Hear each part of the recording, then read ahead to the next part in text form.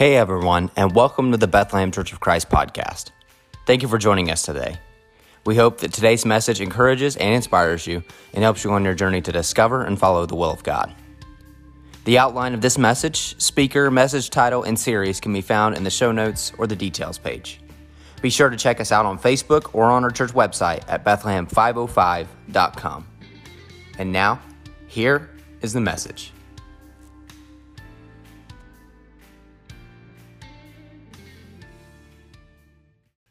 Now, war and military service are not laughing matters, but often instructions given to military personnel are saturated with sarcasm to make a point. Ran across a list one time, and I've just pulled a few out of this list, called Wit and Wisdom from Military Manuals. These are actual things that have appeared in various military manuals and journals. So just listen to some of these, like this one that says, if the enemy is in range, so are you. That's a good thing to remember. A U.S. Air Force manual says, it is generally inadvisable to eject over the area that you just bombed. This one is kind of a duh moment. Instructions printed on a U.S. rocket launcher. It says, aim towards the enemy. I like this one. Try to look unimportant. They may be low on ammo. And this one, spoken by a U.S. Marine gunnery sergeant. He points to some guys and says, you, and you, panic. The rest of you come with me. This warning, tracers work both ways. And this warning, 5-second fuses only last 3 seconds. So get it out of your hand. All right, then this one. This is just an observation. Without ammunition, the United States Air Force would be just another expensive flying club. Without ammunition. How about this one? Don't draw fire. It irritates the people around you. And finally, United States Air Force ammo troop says, if you see a bomb technician running, follow him. Well, that's pretty good advice for other areas of life as well. You know, in our world cursed by sin, we have plenty of serious battles to fight. We have physical and emotional battles that we have to fight every week. And we have spiritual battles that are incredibly important. And each day, there is a spiritual war going on around us and even within us. A battle that began not long after the dawn of time, because the devil challenged the authority of God, and he has been fighting against God and against God's followers ever since. And it's not pretty sometimes in that battle. So the point is, as is on the top of your page on your sermon notes, we have a dangerous enemy. We have a dangerous enemy. We are in the middle of a very real battle between the forces of heaven and the forces of hell. So if we are not armed and prepared, we can end up a casualty of war. And that's one reason in Ephesians 6, the Holy Spirit guides the Apostle Paul to tell us about some armor that God has given us to protect us in this everyday battle. Starting in Ephesians 6, verse 10, it says, finally, be strong in the Lord and in His mighty power. Put on the full armor of God so that you can take your stand against the devil's schemes. Remember that phrase.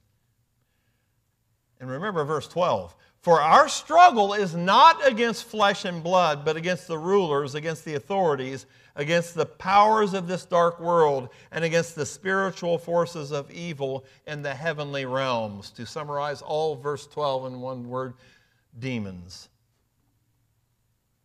Verse 13, therefore put on Put on the full armor of God so that when the day of evil comes, you may be able to stand your ground, and after you have done everything, to stand. And then verse 14, I'm just going to read the beginning, says, stand firm then. Now verse 12 is very important in helping us understand who our enemy is and who our enemy is not. And we get this confused a lot of times. Our enemy, folks, is not ultimately another human being. It is not that irritating coworker, nor the unfriendly neighbor, or your bothersome in-law, nor a rival sports team. Our enemy is not even the violent criminal or cowardly terrorist, as evil as they might be. See, the devil can and does manipulate and use certain people. And he does it very well. But ultimately, behind the scenes, Satan is the real enemy. Even if someone may be his tool, he's the enemy. Now, the Bible uses numerous titles and descriptions to reinforce who the devil is and what he does. It calls him in Scripture the adversary. That's literally what the word Satan means. It calls him the accuser, the tempter, the evil one. Jesus called him a murderer.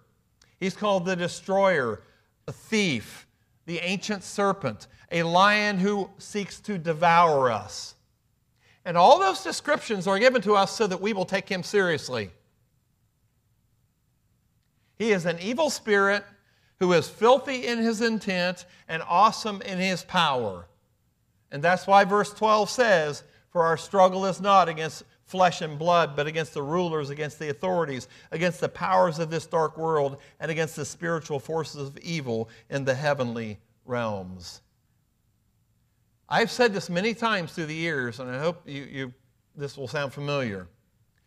Satan's only way to get back at God, since he knows he can't defeat him, is to mess up the lives of the people who God created and who God loves so much. That's ultimately the only way Satan can hurt God, is by messing up your life and messing up my life and messing up our culture and our families and society. That's how Satan hurts God. Okay, all that was pretty negative. But there's also good news. And that is that we have special armor from God. Again, verse 10 says, finally be strong in the Lord and in his mighty power. Put on the full armor of God. Verse 13, therefore put on the full armor of God so that when the day of evil comes, you may be able to stand your ground. This week at VBS, more than 100 children will learn about that armor.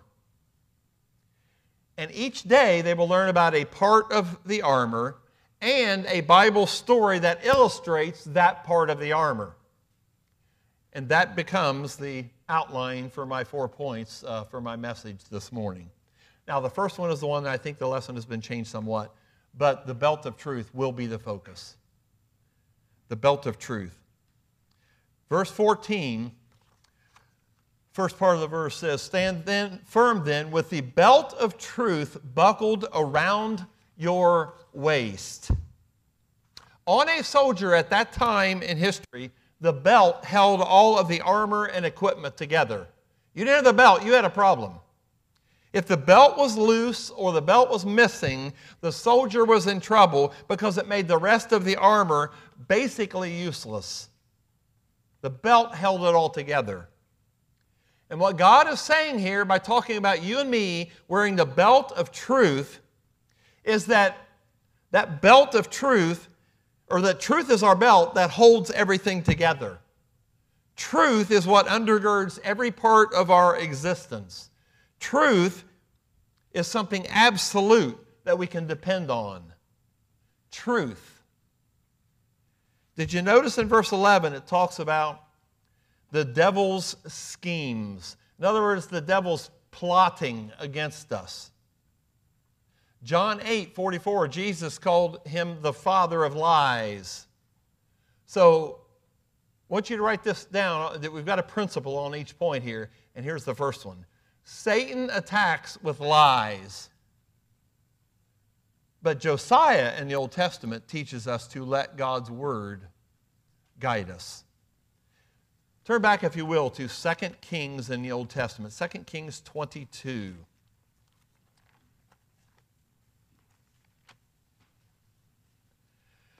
There we meet a young man, a young boy initially, named Josiah. And if you look at Josiah's life and in the lives of his father and grandfather in the preceding chapters, Josiah did not seem to have much of a chance morally. He had a lousy home life, very dysfunctional home life, despite the fact that it was they had some family power and some family wealth. But folks, family power and family wealth does not mean there can't be dysfunction. There was a lot of sin in Josiah's home. His father was named Ammon, and he was an evil man. He was a wicked king of Judah. His grandfather's name was Manasseh. He was an evil, evil man, and he was a wicked king of Judah. So when Josiah's father was murdered, when Josiah was just 8 years old, Josiah was made king. And Josiah, this is very important, chose a very different path of life than what his father had chosen and what his grandfather had chosen. Now I want you to not miss this point. Look back in 2 Kings 21, verse 2, where it introduces Josiah's grandfather named Manasseh.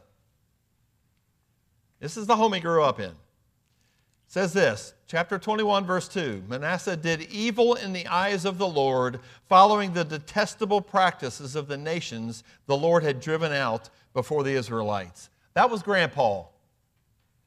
Now go down to verse 20 to verse 22, we meet Daddy, Ammon. It says, he did evil in the eyes of the Lord as his father Manasseh had done. He walked in all the ways of his father. He worshiped the idols his father had worshipped and bowed down to them. He forsook the Lord, the God of his fathers, and did not walk in the way of the Lord. Now, when you read about Daddy and you read about Grandpa, it's striking when we meet Josiah in chapter 22, verse 2, and it says of Josiah, he did what was right in the eyes of the Lord and walked in all the ways of his father David. That's going way back generations to King David. It says, not turning aside to the right or to the left. Now, I want to give you a little side lesson here that's very important. If you are still blaming some of your own sins in your life on a lousy childhood or on some evil ancestor, stop it. Stop doing that. Do something about it. You can choose a different path. Josiah did not wimp out and say, I'm messed up because Dad was messed up. I'm messed up because Grandpa was messed up. Josiah refused to use the old baggage excuse and says, I'm going to live different. I'm going to make different choices than my evil daddy did. And he decided to do that at age 8. Then at age 26, we read about him in this chapter. And he began repairing the temple of God because evil daddy and evil grandpa had let the temple fall into disrepair. Well, Josiah decided to do something about that. He sets off to repair the temple of God. He began a time of reform in the nation of Judah. And in the process, the book of God's law was discovered. Now, that tells you how bad things were, that during Daddy's time and Grandpa's time, the Bible wasn't even, no one even knew where it was. So in verse 8 to verse 11, we read about how he gets the report that they've found the Word of God again. It says, Hilkiah the high priest said to Shaphan the secretary, I have found the book of the law in the temple of the Lord. He gave it to Shaphan, who read it. Then Shaphan the secretary went to the king and reported to him, your officials have paid out the money that was in the temple of the Lord, have entrusted it to the workers and supervisors of the temple. Then Shaphan the secretary informed the king, Hilkiah the priest has given me a book. And Shaphan read from it in the presence of the king. When the king heard the words of the book of the law, he tore his robes. The Bible had been ignored so long in the land of Judah that they hadn't even realized what it said. They didn't even remember what the Bible said. So I got a question for you. Has the Bible fallen out of use at your house? Has the Bible fallen out of use at your house so that there are at least some people in your household that don't have any idea what the Bible says? Has it fallen out of use in your own life? There's a key turning point in the beginning of chapter 23 where Josiah decides to do something about the fact that the Bible has been found and do something about what they read in the book. It says this, Then the king called together all the elders of Judah and Jerusalem. He went up to the temple of the Lord with the men of Judah, the people of Jerusalem, the priests and the prophets, all the people from the least to the greatest. He read in their hearing all the words of the book of the covenant, which had been found in the temple of the Lord. Folks, that didn't take 30 minutes. all the words of the book of the covenant, which had been found in the temple of the Lord. The king stood by the pillar and renewed the covenant in the presence of the Lord to follow the Lord and keep his commands, regulations, and decrees with all his heart and all his soul, thus confirming the words of the covenant written in this book. Then all the people pledged themselves to the covenant. You see, they decided to take God's words seriously once again and follow wherever God's words led them. And the result, they had a time of great reform in the whole nation because they got back to the Bible. And another result was a very good life led by Josiah. I love the summary of his life in verse 24 and 25 of chapter 23. Furthermore, Josiah got rid of the mediums and spiritists. If you notice how those are making a comeback in America right now, it's on mainstream television and everything else. Josiah got rid of the mediums and spiritists, the household gods, the idols, and all the other detestable things seen in Judah and Jerusalem. This he did to fulfill the requirements of the law written in the book that Hilkiah the priest had discovered in the temple of the Lord. Neither before nor after Josiah was there a king like him who turned to the Lord as he did, with all his heart, with all his soul, with all his strength, in accordance with all the law of Moses. And that happened all because Josiah put on the belt of truth. Josiah decided to buckle on the belt of truth and say, we're going to live by this from now on. Even if Daddy didn't, even if Grandpa didn't, we're going to do it from now on. My friends, the lies of Satan are no match for the truth of God. Are you believing Satan's lies? Let me tell you some of the lies that Satan has used. Some of these he's used for centuries. Some he's using right now a little better. Here's just a sampling. Satan will tell us lies like this. God wants you to be happy, so go ahead and do whatever you want. How about this lie? Sin won't hurt you. Or this one, no one will ever know. Satan likes this one. Sex is for fun, so it doesn't matter how you use it or with whom. How about this popular one? Money and possessions will make you happy. This is real popular right now. Jesus is okay, but you don't need the church. It's one of Satan's favorite lies in America and Western culture right now. How about this one? Oh, it's not really a person until the moment of birth. Satan is using that lie big time. What about this lie right now in America? There are many, many different genders. God and the Bible are wrong. He likes this lie too. You've got plenty of time to change. You've got plenty of time to change. Ephesians 6:17 says that the Word of God is the sword of the Spirit. And folks, God's sword of the Spirit shreds every one of Satan's lies. Every one of them. So let's wear the belt of truth tightly and be a knight for Christ, because that's how we shine in God's armor. On Tuesday, our kids are going to learn about having ready feet. Now, that is an interesting little phrase, but it does literally say in verse 15, and with your feet fitted with the readiness that comes from the gospel of peace. In other words, we have feet that are ready with the gospel. Feet ready to follow Jesus when He calls. Feet ready to answer God's call. Here's the principle on this one. Satan tears down. Satan tears things down.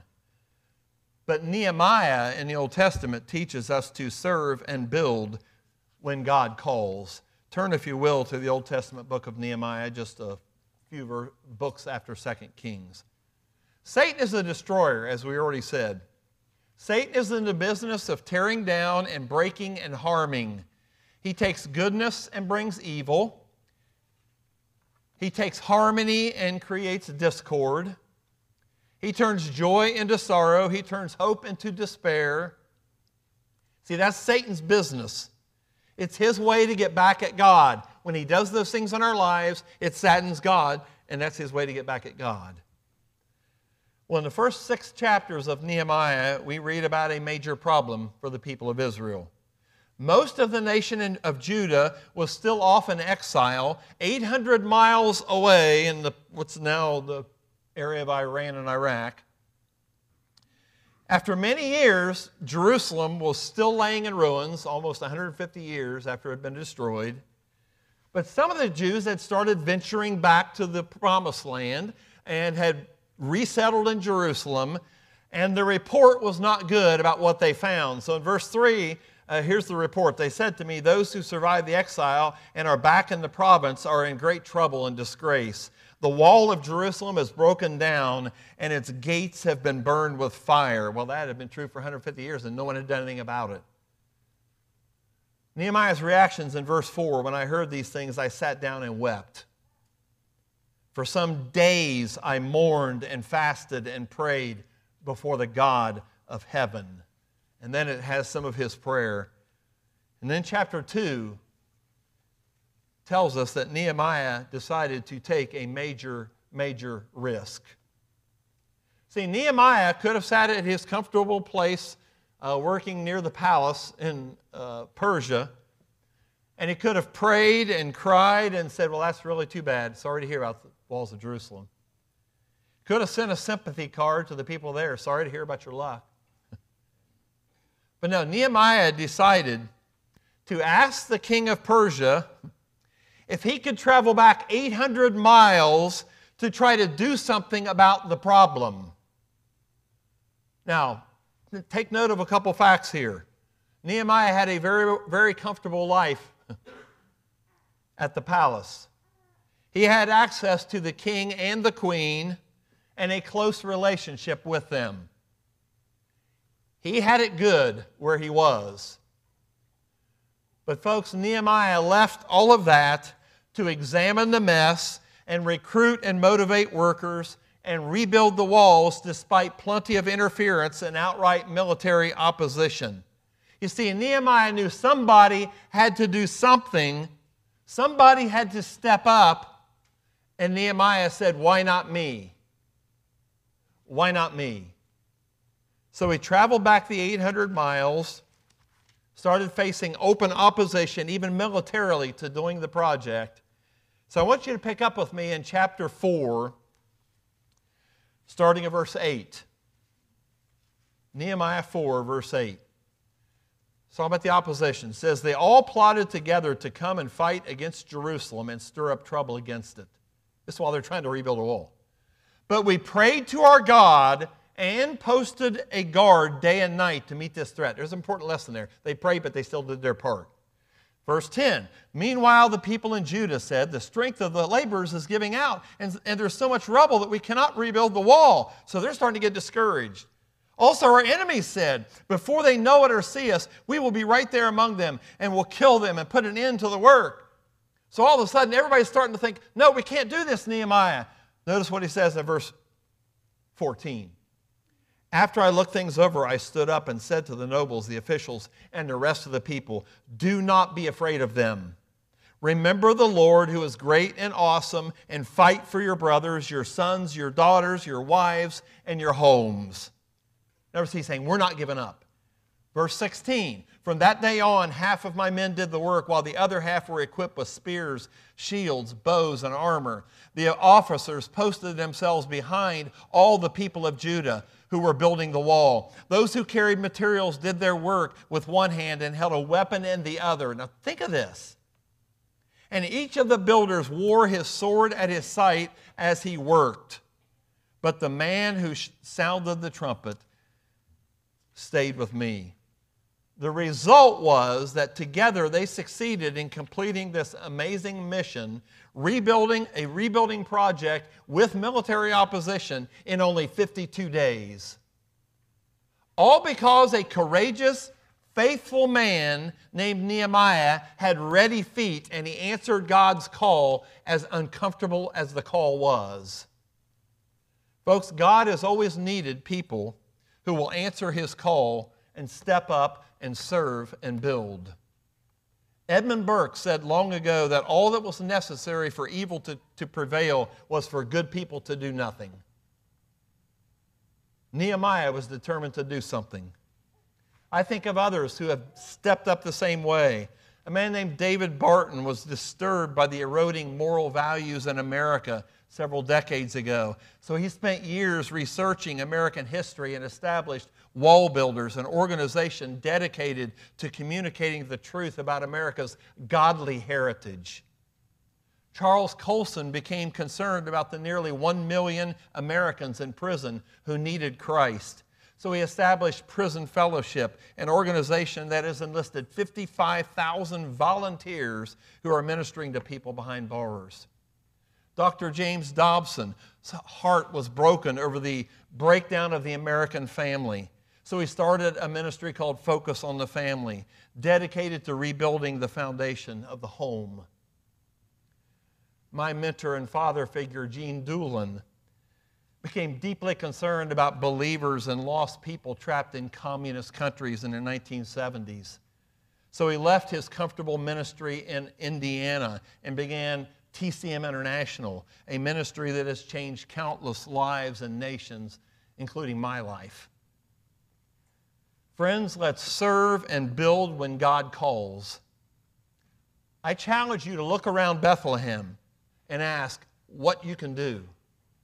Look around our communities and ask, what can I do? Look around your school or workplace and say, what can I do? Look around at our VBS this week and say, what can I do, even if I haven't signed up yet? See, as our nation becomes more and more godless, look around for what you can do. Make a difference. So my challenge is, be a knight for Christ with ready feet. And I challenge you to shine in God's armor. Tomorrow, our kids will learn about the shield of faith. Verse 16 puts it this way. It says, in addition to all this, take up the shield of faith with which you can extinguish all the flaming arrows of the evil one. The Roman army was known for their large rectangular shields that had alternating layers, get this, of bronze and oxhide, which made them strong and fireproof. You see, flaming arrows were very common in those times. You know, having a flame on an arrow, shoot it into a house or something and just start a fire. This passage is saying that faith is to be our shield. And the devil hurls fear and despair and doubt at us all the time, but our faith is what diverts the arrows so that we keep going. So here's the principle on your outline. Satan prompts us to doubt. Joshua teaches us to trust God for the crazy and the impossible. The book of Numbers, chapters 13 and 14, tells about Moses sending spies from among them into the promised land, into Canaan, to check it out. Well, Satan immediately used fear and despair to discourage 10 of the 12 spies who come back and discourage the entire nation. So the people chose fear instead of obedience, and they literally set the work of God back 40 years. 40 years. They could have been in the promised land 40 years earlier had they used the shield of faith. Well, finally, after a new generation of Israelites comes, in Joshua 5 and 6, we read about this new generation of Israelites, and God says to the nation, okay, folks, let's try this again. Let's try this again. And it's striking what God does. Do not miss this. We all know the story of Jericho, but notice that it's the first place God sent them. God sent them to the hardest city to conquer in the entire land first. The amazing fortified city that was centuries old, the ultimate impregnable fortress, 25-foot high walls, 20 feet thick. The prevailing view at the time was, you can't attack Jericho. It's useless. It's pointless. So where does God tell them to go? He goes, I want you to go to Jericho first. I want you to go to the hardest city to conquer first. Why would God do that? Sounds very strange and even suicidal. But folks, God wanted to deal with their fears and doubts head on. And I think there's a great lesson there for parents, for coaches, and others in leadership positions. Sometimes the way to help our child or someone else is to let them face the challenges head on instead of sparing them from all those things. See, God wanted to prove to them that they could trust Him, so He sent them to the hardest challenge first. And then He explains the strategy, which was militarily ridiculous. They were to march around the city walls. The people in front leading the way were not the army, but the religious leaders, and that's not my favorite part of the story, that they put the preachers in front. Not the army. They carried not battering rams, but trumpets. Ooh, scary. The people marched silently for 6 days, as everybody probably taunted them. Then God says, okay, on the 7th day, you're going to march around the city 7 times, saying nothing. And then you're all going to shout. Sounded very silly. But yet, Joshua chapter 6, verse 20 says this. Got a pillar there. When the trumpets sounded, the army shouted, and at the sound of the trumpet, when the men gave a loud shout, the wall collapsed. So everyone charged straight in, and they took the city. You see, they won by trusting in God. They won by faith. So I challenge you today to be a knight for Christ who trusts God for the crazy and the impossible. That's how you shine in God's armor. So I ask you today, what's your Jericho? What's your Jericho that you're scared of? Well, finally, on Thursday, our kids are going to learn about the helmet of salvation. Verse 17 in Ephesians 6 tells us to take the helmet of salvation. You see, the helmet protects the head. But spiritually, how is salvation our helmet? Take the helmet of salvation. Well, I think 1 Thessalonians 5, verse 8 and 9 explains this a little better because it adds a phrase. It says, but since we belong to the day, let us be sober, putting on faith and love as a breastplate, and the hope of salvation, important phrase, as a helmet. For God did not appoint us to suffer wrath, but to receive salvation through our Lord Jesus Christ. You see, if we know that we have eternal salvation through Jesus after this life, then nothing should really freak us out in this life. See, the worst someone can do is just kill our body, and that's just our body. The helmet of salvation allows us to say with confidence, this life, with all its pains and struggles and junk and pettiness and heartache, this life is temporary. It's temporary. So write this principle in on your outline. Satan steals hope. Satan steals hope. John the Baptist and Jesus teach us to repent and be baptized. Matthew chapter 3 tells about John the Baptist's ministry and how he was preparing for Jesus' ministry. And the key word in his preaching was repent. Said it over and over, repent, repent. Chapter 3 opens up, in those days John the Baptist came preaching in the desert of Judah and saying, repent, for the kingdom of heaven is near. Verse 5 and 6 says, people went out to him from Jerusalem and all Judea and the whole region of the Jordan, confessing their sins. They were baptized by him in the Jordan River.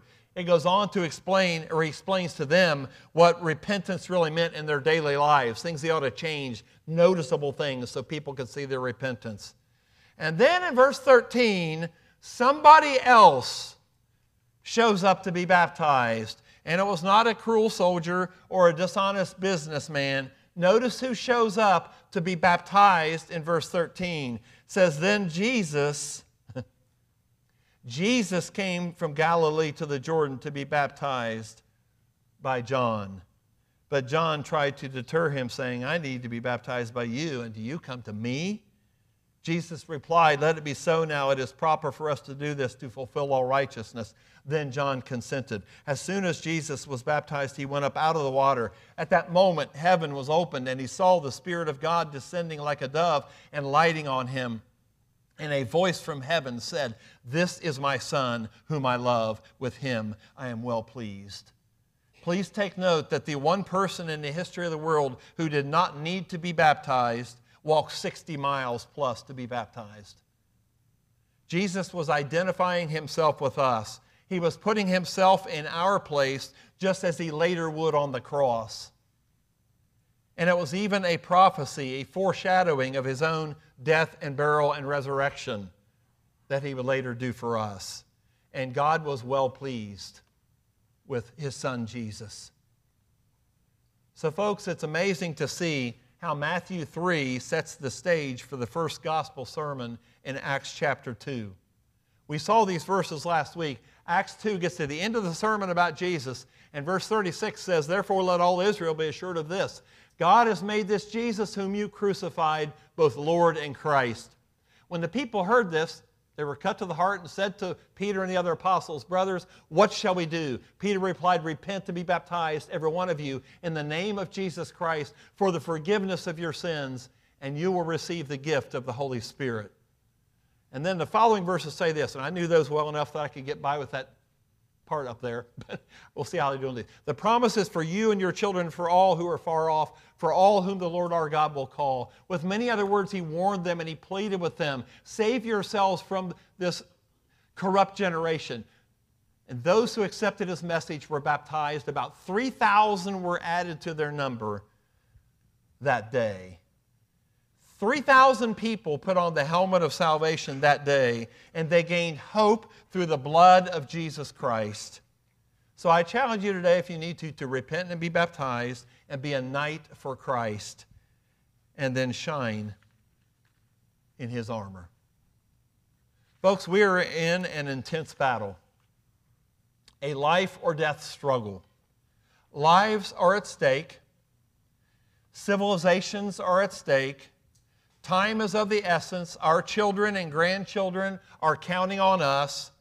The Christian martyrs of the past are counting on us to be faithful just like they were. So I echo the words, the song lyrics of Charles Wesley, who said, soldiers of Christ, arise and put your armor on, strong in the strength which God supplies through his eternal Son. So I invite you this morning to get out of the recliner or out of the church seat and get into the battle. Whether you're age 47 or 15 or 9 or 33 or 85 years old, I challenge you to get in the battle, whatever way you can fight. Maybe you need to get back into the battle. You used to be in it full blown, full force, and somehow you've just drifted away from that. Maybe it means you coming here one or more evenings this week to change a child's life. My mind didn't go blank. I'm just wanting you to think about that. Those of you who have chosen for no other reason to stay away, you can change a child's life this week. If you just come and help and say, you come count money. Come say, greet the parents when they come in to bring their kids. You can do something. Ephesians 6, verse 13 says, "Therefore put on the full armor of God, so that when the day of evil comes, you may be able to stand your ground, and after you have done everything, to stand." God is looking for strong, faithful, courageous knights who will shine for Him. So let's ask ourselves the question at the bottom of the page, and then we're going to sing our song of decision. Who will I listen to and follow? Who will I listen to and follow? Satan is screaming and he's shouting pretty loud in America right now, saying, "Listen to me." And a lot of people are. But I challenge you to listen to the call of God, who's calling you into the battle to fight back at Satan for the sake of our kids and our grandkids and our great-grandkids and the future of civilization. So as we sing this song this morning, there may be someone who wants to just come up and say, "You know what? I hadn't signed up to do anything this week, but I realize God's prompting me, God's calling me to come change lives just by being here to do whatever needs done."